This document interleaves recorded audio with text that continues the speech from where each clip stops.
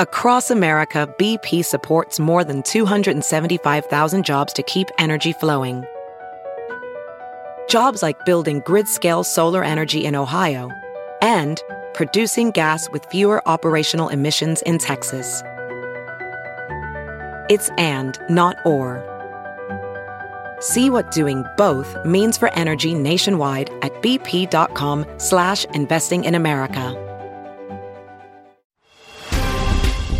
Republic Chief Executive Graham Smith talks abuse of police power. Harry and Meghan have been papped again, and Harry's ghostwriter has shared his experience of Spare. I'm Jack Royston, Newsweek's chief royal correspondent, and this is Newsweek's Royal Report. Hello, listeners, and welcome to the show. Graham Smith, Chief Executive of Republic. Now, the coronation was obviously a difficult experience for you, but not only because it was a celebration of an institution you want to abolish, there was also a lot more going on than that. So do you want to talk us through what happened on May the 6th from your point of view? Yeah, I mean, we had a large protest planned for the coronation on Trafalgar Square and along the route, and we, after 4 months of discussions with the police, we were pretty sure that that was all going to be okay with everybody. And in fact, I was on BBC News the night before, about 8 o'clock the night before, being asked about the police response and stressing that, it was all okay and that they had no concerns, etc., etc. And 11 hours later, I was being arrested without any good cause whatsoever. So it was quite a bit of a shock, to be honest, and still quite stunned that they thought that was a good idea. But they came up with some various excuses, but it was fairly obvious in my mind that it was premeditated attempt to diminish and disrupt our protest. In that they did. I mean, the protest went ahead in a way, but not the way it would have was planned. Tell me where geographically you were when you got arrested. Well, it was on St. Martin's Lane, which is literally just off Trafalgar Square, just around the corner from the National Gallery. So it's about a 3-minute walk from where we were planning to sort of base ourselves on Trafalgar Square. So it was very close.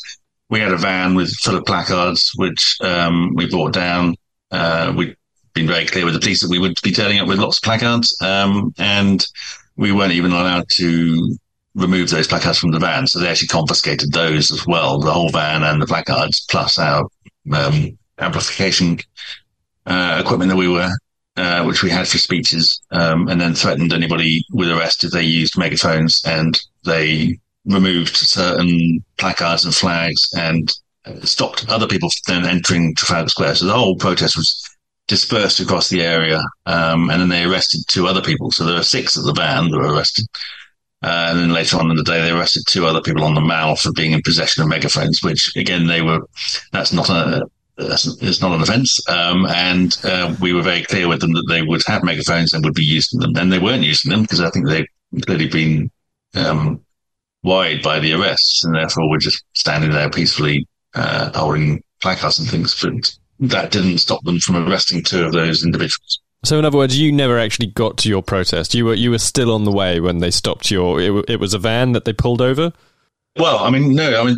We were staying nearby on the same street, St. Martin's Lane, for the 2 nights previous, and we actually got out quite early and went down to Trafalgar Square with some other equipment that we had. And then one of my colleagues went and collected the van, and I met him nearby and jumped in, and just to help sort of get him down, help him navigate down those streets down to where we were. And so we parked up, opened the back, and we were immediately descended upon and surrounded by quite a large number of police officers. I would guess sort of 20 to 30 on that street, and immediately disrupted and told not to unload the van, even though there was nothing unlawful about doing so.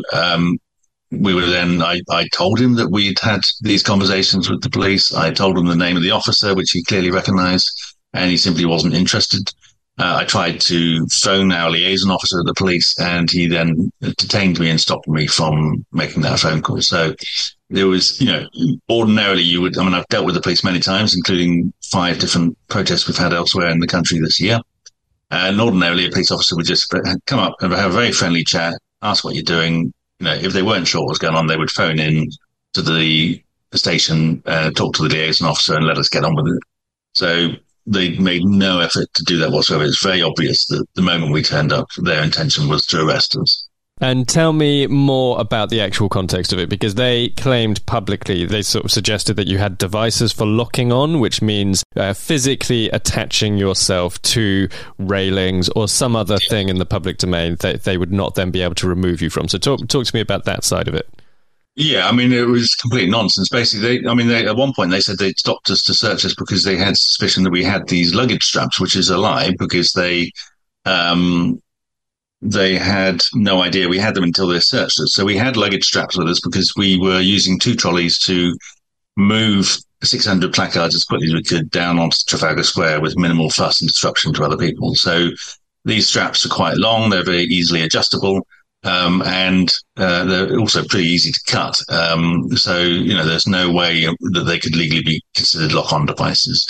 But their press statement later said that we were arrested for something else, but the arrest was very clearly for being equipped to lock on. So they were very confused about which law they were using and what offences we were being arrested for. And I think that's because there was a premeditated decision about what they would arrest us for. And when they found the straps, the officers on the ground arrested us for something else. And they then rearrested me later on for the thing they put in the press release just to make sure that married up. And then obviously, come Monday, we were released on Saturday evening without charge, but on bail. And Monday they then sent officers to our homes to personally tell us that they were taking no further action to return our phones and to hand over letters to that effect. And I think that was the speed with which they did that suggests they are very concerned by the fallout and the possible repercussions. And I think it strengthens our case really that they clearly had no clue why they were arresting us on the ground. And I think that there were people further up the food chain who had made a decision before Saturday that this was going to happen. And they have since apologised to you, haven't they? Well, they haven't actually. I mean, the officer that came to my door apologised, and I suspect he was probably told to, but the Met itself has only said that they regret that we couldn't protest, which, if this was in Bogota, it would be called an abduction. In London, it's called an unlawful arrest. It is an outrageous assault on people's liberties that you can just grab people off the street, put them in the cell for 16 hours, and then just kind of wave it off and say, "Oh, well, sorry about that." So there will be further action. We're taking advice from lawyers, and we'll almost certainly take action in terms of seeking answers as well as compensation. And the answers, in a way, are more important because I think we need to know who made what decision.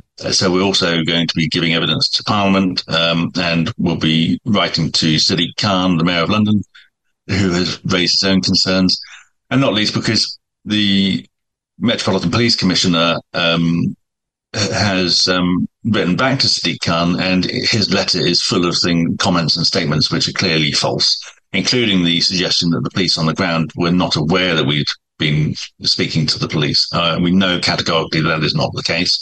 They knew beforehand, and they certainly knew at the time, because as I said, I told them, but they weren't interested. So, but I know that the people that we met and spoke to over the 4 months had briefed bronze commanders, who are the people that are in charge of each individual area, and that we specifically said it's all very well us meeting you, but will the officers on the ground be aware of what's being discussed? And they said, yes, of course they will be. They will all be briefed. So either they are catastrophically incompetent or they are lying. Yeah, okay. So what do you think about the political position? Because obviously for people in America, they might not realise how much of a kind of burning issue public protest is in Britain at this moment. Obviously, there have been new laws passed by the government recently. You talked about Sadiq Khan, the London mayor, who obviously does have oversight over the Metropolitan Police, but the police also fall under the remit of the Home Office, a different political party, the Conservative Party currently in power in Britain. Do you think that there could be a role that the government has played in this, the Home Secretary? Yeah. I think that the Metropolitan Police has a far too close a relationship with the government. I think that almost certainly both the palace and the government would have put pressure on the police to do something to disrupt and diminish our protests. Now, whether what that pressure was like and who it came from, I don't know, but I have no doubt that that's the case. I think that the palace was probably quite concerned by our statements that were becoming quite vocal in the previous 2 weeks where we were saying, we are going to be quite loud with 2,000 people speeches. We had an MP plan to go there. I think they really didn't want that to happen. I think the government didn't want that to happen. And the government also has an agenda in terms of stopping protests more generally. So they rushed through giving royal assent to a law that was otherwise going to be coming into force later in the year, which introduced these sweeping laws. And I think it was all quite deliberate. So, the police are not independent of government. Certainly not the Metropolitan Police. There's various ways, means of leverage in terms of funding and so on, and just a very cosy relationship between police and government. So I think that there was certainly pressure from the Home Office. And of course, 3 days before the coronation, the Home Office themselves sent us a letter directly telling us about this new law that's coming in, which is an extraordinary thing for the Home Office to do. They're not, they were kind of interceding directly into a relationship between us and the police, which is a very odd thing for politicians to be getting involved in. So I think that's all quite deliberate. And my view is that, the Metropolitan Police is the police force for the whole of London, but it also serves as a kind of FBI and all those sort of agencies they have at the federal level. It does all that kind of thing as well. So anti-terrorism, serious crime, and all the rest of it. And my personal view is that it's time the Metropolitan Police was abolished, that London had a separate local police force, and that all those other aspects are separated out, and that the Home Office has no direct operational influence, because, we're at a point where police officers now have such sweeping powers and are under such direct influence from politicians that politicians can effectively say, right, we need you to disrupt this protest or that protest, which is a extremely dangerous place to be for a democracy. And these locking on device rules are so broad that if you are wearing a suit and you have a tie, a belt and 2 shoelaces and a watch, you are carrying 6 locking on devices on you, according to our law. So, which is clearly patently absurd. So, I think there needs to be very serious questions asked and answered. And I would, in terms of the royals' angle of this, I would say that the palace has to answer questions as well. And I would continue to raise questions as to why Charles has said absolutely nothing in defence of our most fundamental liberties, because I've spent 20 years doing this, and 20 years of royalists saying the monarchy defends and protects our liberties and our democracy. And when those liberties and democracy are under direct threat in his name, on his big parade, he stays absolutely silent. I think that is something which needs to be addressed. So emotionally, you were sat in a police cell for 13 hours, I think you said. What was that like? 16 hours. 16 hours, forgive me. So what was that like to you? I mean, you must have felt pretty frustrated during that time. Yeah, I mean, it's traumatic, to be honest. I mean, it got better as the day went on, because one of the detectives told me that we were all over the news around the world. And that is certainly reassuring, because not from a publicity point of view, but that people are also very concerned with what's going on. And that's reassuring. And then later in the day, lawyers turn up and all the rest of it. But it is akin to being just, abducted off the street by people that have state power behind them. And, you have no idea what's going to happen next. You don't know, you don't really understand the scale of these new laws. You don't know whether they're going to actually charge you. And you basically have to sit in this cell, not really knowing what time it is, and just gets incredibly frustrating and boring. And not knowing I didn't know where my colleagues were. I knew they were in the same building, but I didn't know what sort of state of health they were in. I didn't know whether they had the right information about which lawyers to call.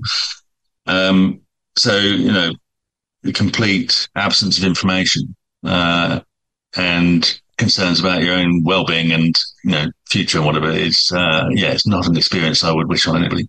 And of course, it was, I think, hours before you were even interviewed. Is that correct? So you were basically sat there for a long time with very little information or anything happening before they even brought you into an interview room to speak to you. Yeah, it was about 10 hours, I think, before I was interviewed. I was the first one to be interviewed, I believe. Some of them were later still. I think there's certainly a pattern which suggests there was a combination of confusion amongst the officers in the station and deliberate efforts to delay everything. There was no grounds for delaying it so late. They could have interviewed me 5 or 6 hours earlier than they did, and we're still unclear as to why that was delayed so much. But once the interview has happened and concluded, it didn't take very long.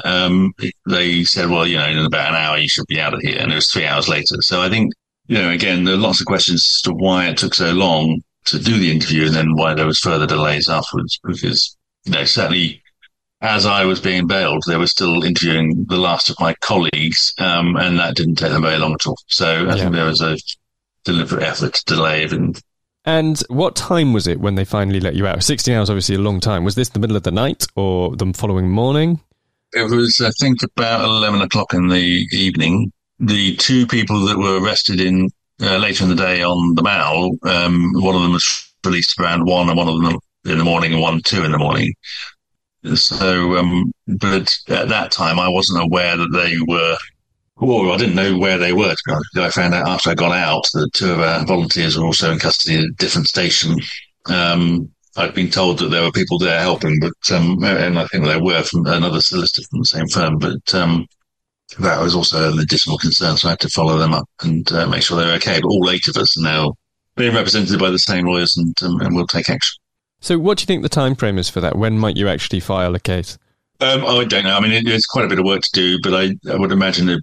I wouldn't imagine anything really. I just don't know, but I can't. I think it has to be. It's more likely to be weeks than days. But I mean, hopefully not too many weeks, because they obviously got 8 people to go through and get detailed information statements and so on, and then they have to obviously lodge the case. These things are normally settled out of court, and I would imagine this one will be, because it is such obviously egregious attack on people's rights that I think is indefensible in court. So we'll see what their response is. But they're not exactly helping themselves by digging bigger holes by issuing statements which are patently false and unprovably false. Yeah, okay. Now, one final point. Do you want to just talk me through why you were protesting to begin with? Make your case. Yeah, I mean, obviously, we oppose the idea of a monarchy, and the coronation is a celebration of monarchy, and it's a celebration of that moment of inheritance of power and privilege. And our message was very clear that in a democracy we should be participants, not spectators. And instead of a coronation, we should have an election. Instead of being told it's going to be Charles, we should be given a choice of who we want as head of state. And we wanted to make that very, very clear on the world stage, and really drive home the point to an overseas audience that we are not a nation of royalists. We are a nation that has a monarchy. Most people don't care. A substantial number of people want it gone.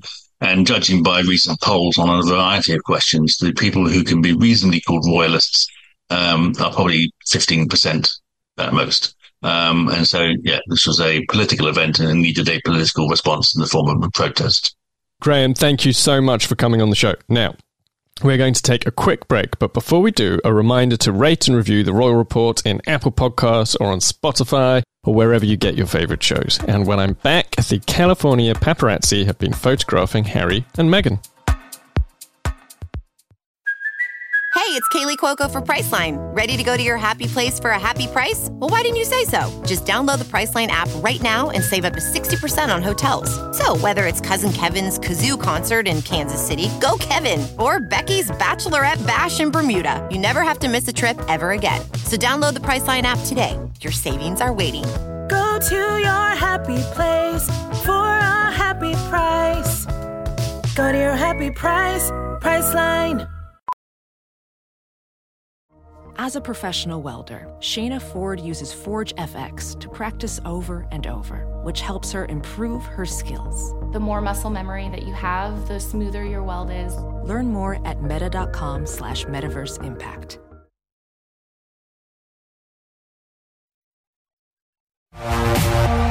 Hi everyone and welcome back to the show. Now, anyone who has given Harry and Meghan's story even the most passing glance will know that they are obviously not in any way, shape or form fans of the paparazzi. Now, for Harry, this goes back to the death of his mother, Princess Diana, in 1997. She was obviously killed in a car crash while photographers were following behind her car. He was 12 at the time, so it was a deeply, deeply traumatic experience for him. And more recently in Spare, he said that the very sound and sight of flashbulbs triggers his childhood trauma. He obviously was photographed a lot as a child while his mother was still alive, while he was in the back of her car. And he's described some of his early childhood experiences of those kinds in their Netflix show, Harry and Meghan. It's also got like this footage, which people might remember, of them being driven through New York. Their driver is kind of talking about how there was a photographer on a scooter at one point. It's kind of unclear whether the guy is actually following them. They seem to think that he is, although he never actually appears in the footage. The camera kind of pointed out the back of the car, and they're actually at one point like pretty much stationary in a traffic jam,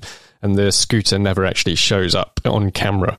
But all that means it's very interesting that the paparazzi in California have been taking lots of photographs of them recently. So they've been got about 4 times since February, as far as I can count, and I'm talking specifically about examples of them being photographed going about their private lives. Anyone can be photographed by accredited media at an event, or even photographers who haven't been accredited but have just pitched up outside a venue where you are going to perform your public role as a public figure, right? Like that's whether somebody works for a paparazzi agency or not, that is to some extent, at least at the very least, arguably a legitimate photo opportunity, a person doing their job who is in the public eye, a public figure. But what's different is people who are just going out for dinner with friends or going for a date with their partner. And this is the kind of thing I'm talking about. So in February, they were photographed at dinner, and that was actually kind of a bad one from Harry's point of view, because he had, like I said, he's talked about how like the sight of flashbulbs and the sound of a camera clicking produces a kind of trauma response in him. And he jumped out of the car or got out of the car, and the photographer immediately kind of blew up on him with a flash. The camera flash is going off, and Harry kind of goes, whoa. So it didn't look like a particularly enjoyable experience for the bloke. And then in March, Meghan was photographed with their press secretary, again at a dinner. So although that is obviously a working relationship, obviously people go for dinner with their colleagues. That is, I would argue, still an aspect of their private life, because it wasn't a public event that they were going to. And then over the Coronation weekend, Meghan was photographed going hiking, again with friends.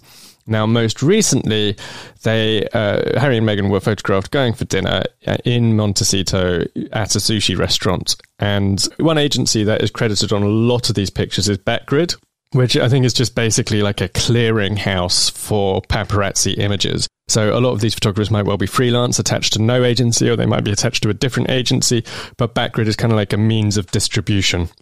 So this all reminded me of something that has been troubling me for a little while, which is the contrast between Harry and Meghan's attitude to the UK media and to the US media. Now, don't get me wrong, I do completely understand why they don't like the UK media. It makes total sense. There's been huge amounts of negative commentary about them in the UK, and some of it has been really petty and puerile and offensive. And, I would only point out that it's not like the US media is above being petty, puerile and offensive. So it's very rare for them to actually call out the US media in the same way as they do with the UK media. And obviously, up to a point, that is kind of up to them. Like, they're not obliged to try to make themselves angry about the American media if they do just feel differently. But I suppose what kind of concerns me a little bit is that it winds up being a very one-sided narrative that comes across. So one exception is that, or perhaps a couple of exceptions, they're not fans of Rupert Murdoch. And I think it's safe to assume that that goes for Fox, as well as for newspapers like The Sun and The Times that he owns in Britain. But a lot of their commentary about Murdoch is not necessarily tailored to the specific ways that US Murdoch outlets report on them directly. So it's kind of different. Another exception is when Page Six printed photographs of Meghan picking Archie up from his first day at preschool in 2021. Prince Harry went on the Armchair Expert podcast, and he did call them out on that occasion. And people might remember it was the same podcast appearance where he talks about the First Amendment and said it was bonkers, and there was a big backlash against him for that. Now, obviously, that example, turning up at school and photographing a child, that is a pretty big invasion of a person's private life in the UK that could very easily lead to a privacy lawsuit. You could sue over that, and you would win. I mean, you'd win by summary judgment. It would be an open and shut case. You can't photograph children at school. it would be a breach not only of privacy law, but also if it was published in a UK newspaper, you could report them to the regulator, the Independent Press Standards Organisation. Again, open and shut case. They did also sue X17. This is a US paparazzi agency who took drone pictures of Archie playing in private at Tyler Perry's house. Those were published in a German magazine called Bunte, so they weren't published in America or Britain, they were published in Germany. But it's all something that I kind of noticed in Spare as well, which is that there are various points where the US media does treat Harry badly, but he doesn't really call them out for it. He kind of just blames the British media instead. So, for example, when he's photographed playing strip billiards in Las Vegas with a young woman who's not his girlfriend, he talks about the British papers venting and fuming without mentioning that actually the British press didn't initially run the pictures out of concern for his privacy. It was TMZ that published them. And then he talks about Princess Diana's secret taped confessions being published in the media in 2004. And he talks about how there had been a reckoning in Britain and people were supposed to have learned the lessons, including consumers as well as media brands. And he kind of suggests that, people hadn't learned from what had happened with his mother's death. But what he doesn't mention is that the Peter Sutherland tapes, they were called, were actually broadcast in America by NBC. So what sits kind of uncomfortably with me is that this is sort of what the tabloids do. Like, create a villain. In this case, the media is the villain. Obviously, very popular hate figure. Loads of people hate the media. So, I'm sure people will not necessarily object to the fact that he's done that. But needless to say, he's then kind of presented a very one-sided hatchet job that ignores the counter-argument. So obviously British people hate the media, Americans hate the media. He's not short of supporters in his campaign to try to kind of draw attention to how the media's mistreated him. And he clearly despises certain figures on a personal level, like Rebecca Brooks, who he talks about in his book as being a kind of infected pustule on the ass of humanity. But if you want to be better than the media, you have to be fairer than the media. And you can't just be fair to the people you like. Like, that isn't fairness. The definition of fairness is you have to be fair to the people you don't like. Everybody wants to be fair to the people they like. But the test of whether you are actually fair is whether you're fair to the people you're criticizing and whether you're fair to the people you hate. If you're just being fair to the people you like, that isn't fairness, that's just support. And I can't help thinking that if the UK media has treated Meghan and Harry worse in modern times, maybe it's partly because they were just so much more famous in Britain. Like, they are known to nigh on 100% of the public. YouGov, the polling agency, does surveys not only on how popular people are, but how well known they are. They have a kind of fame rating, which is, I think, for Harry and Meghan, somewhere in the kind of high 90s, like 97, 98% of people know who they are. They are exceptionally famous, and it's not just in a kind of casual way, but people care a huge amount about the royals. It's a massive source of debate. And maybe, like, it's not so much necessarily that the UK media is that much worse than the American media or, the German media who published the drone photos of Archie, or the French media who published topless photos of Kate Middleton some years ago. But maybe they're just so much more famous in Britain that part of the reason why the reporting in Britain has been so much more frenzied is because of that fame. And actually, there are elements of the US media that can be just as toxic as the British media. But being fair to all sides, you kind of, I think, just have to acknowledge that. Like, it doesn't undermine the points they want to make about the British media and their specific experiences. But if it feels like you're kind of keeping something back or holding something from your audience, then that's not a great look for somebody whose whole shtick is about, how unreliable the media is. And on that note, I'm going to take one more quick break. But before I do, just a reminder to follow me on Twitter. I'm at Jack_Royston, and you will find all my latest stories for Newsweek. And when I'm back, Prince Harry's ghostwriter has written for The New Yorker.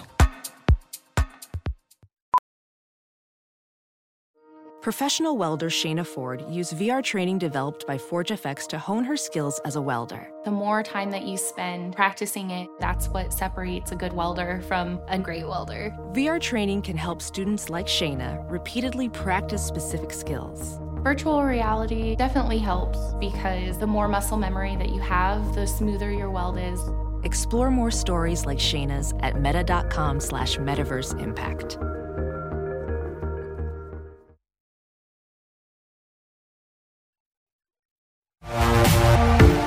Hi everyone and welcome back to the show. Now, J.R. Moehringer, Prince Harry's ghostwriter for Spare, his memoir, has written an essay for The New Yorker, and it's a really interesting piece. I would recommend you go out and read it. It's fascinating from the perspective of the kind of battle for power between the kind of celebrity subject of the memoir and the ghostwriter who actually writes the words. It goes into the whole process that they went through, and what really shines through is that kind of power dynamic. They were negotiating over what to put in the book and what should be taken out, and actually there was one particular incident where it was like a late night Zoom call and they were actually having quite a heated argument with each other, and Moehringer says he was worried that the whole thing would disintegrate, the relationship between him and Harry would disintegrate, and the whole book would, I guess, go to somebody else or be junked or whatever. And this particular disagreement was over an aspect of Harry's character, which it's now become clear he feels very sensitive about, and that's his intelligence. So it was a story about how he did a military exercise where it was during his army training, and his kind of instructors staged a kidnapping, and they were then going to kind of mock torture him in order to see whether he could survive being treated that way for real on the battlefield. And they were trying to break him, basically, and it got to the point where they went down that road that clearly should not be gone down, which is bringing into the discussion the death of his mother, Princess Diana. And at the end of the exercise, they kind of apologized and seemingly acknowledged that that was a low blow and somewhere that maybe they shouldn't have gone. Now, Harry's original draft of the book, he'd put in this kind of smart, quick-witted comeback that he felt showed that even under extraordinary psychological pressure, he still had the presence of mind and quick wit and intelligence to kind of clap back at them for whatever they said to him. It didn't make it into the book, so we don't know what it was. What's really interesting is Moehringer felt that it kind of undermines the seriousness of the kind of symbolism of the fact that even in this moment, he couldn't escape the trauma of the death of his mother. But also, he put his foot down and basically refused. And he won that particular dispute. Harry ultimately agreed to go along with him. And I just thought it was really fascinating that he could do that. You know, like, this is obviously Harry's book, but he was in a position where he could refuse to put something in that Harry had made several attempts to get to stick back in the book, even as Moehringer was continually taking it out again and again. So that was probably, I think, the most interesting thing about the piece. But he also comes on, J.R. Moehringer comes on very strong about accuracy in tabloids as well, which obviously I've just been discussing. Honestly, like, some aspects of Spare, I did think, I mean, I've just been talking about it, I did think were kind of misleading. So I was a bit surprised that he came on so strong about accuracy. I'm going to read you a tiny little bit of what he wrote. He's talking about what happened after publication and how, you know, obviously there was a lot of controversy around the book. And he says, within days, the amorphous campaign against Spare seemed to narrow to a single point of attack, that Harry's memoir, rigorously fact-checked, was rife with errors. I can't think of anything that rankles quite like being called sloppy by people who routinely trample facts in pursuit of their royal prey. And this now happened every few minutes to Harry and by extension to me. Now, I kind of get what he's saying, because there was some stuff that was a bit kind of out there or just a bit of a pointless distraction. But there were also some bits of the book that I did honestly think were quite misleading, including at points in quite a serious way.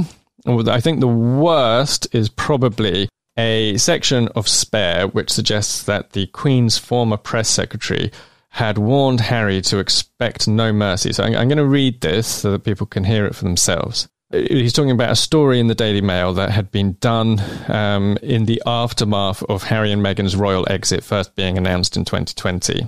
Make no mistake, it's an insult, cried the Daily Mail, which convened a Fleet Street jury to consider our crimes. Among them was the Queen's ex-press secretary, who concluded with his fellow jurors that we should hereafter expect no mercy. I shook my head. No mercy, the language of war? ?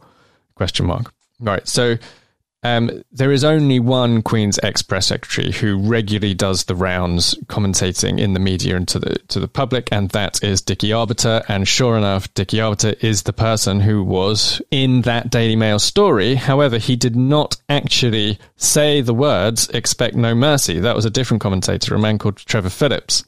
And so those words never left Dickie Arbiter's mouth. But also, it wasn't like a real jury, you know, like it was Dickie and Trevor Phillips and a couple of other people had each separately given interviews to different UK news organisations. The Daily Mail then came along and pulled all those quotes together into a single story and called it a Fleet Street jury.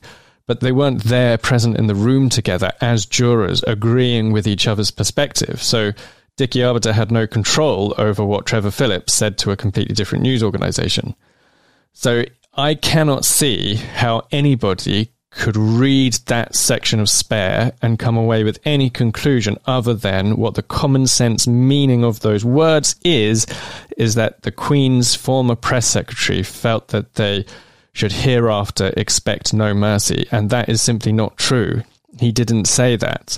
Those words were completely unconnected to him. They were connected to Trevor Phillips, who's never worked for the palace as a press secretary, and I honestly think that if Dickie Arbiter sued, there's a good chance that he'd win, and that Harry's very lucky that clearly he can't be bothered. But he was upset about it and asked for an apology, and I actually contacted the publisher and the Sussexes for comments on when we were covering this story, and no clarification was received. So I do think that's quite serious, really.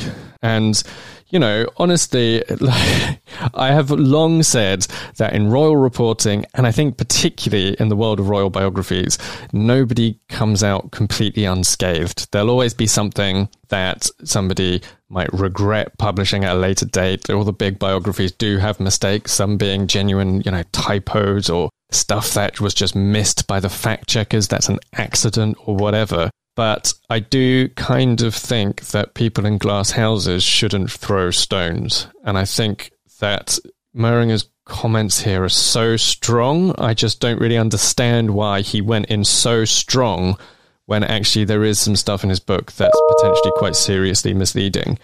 I'm just going to read the quote from him one more time. He says, "Within days, the amorphous campaign against Spare seemed to narrow to a single point of attack. That Harry's memoir, rigorously fact-checked, was rife with errors. I can't think of anything that rankles quite like being called sloppy by people who routinely trample facts in pursuit of their royal prey, and this now happened every few minutes to Harry and by extension to me." I mean, it's not the only thing he says about it. He says other stuff about accuracy and so on, and the tabloids. But I think it's kind of similar to the way that Harry and Meghan sometimes position themselves as well, which is that I kind of think if you overinflate the balloon, it bursts, and there's a really legitimate core to Harry and Meghan's argument, and there's a legitimate core to J.R. Moehringer's argument here as well, because I think some of the stuff written about him probably was unfair, but just don't go over the top. You know, the harder you go in on other people, the harder people are going to go in on you. So I think that a little bit of toning down and maybe some acknowledging of the fact that not everything in Spare was the total, like, unvarnished, you know, pure as the driven snow factual reality might have been a better way to play this one. But with that, I'm going to say goodbye, and that is it for this episode of The Royal Report. Be sure to join me every week when I visit the latest royal headlines, embark on some royal deep dives, and riff on all things royal. Until next time, I'm Jack Royston. Thank you for listening, and a curtsy to you all.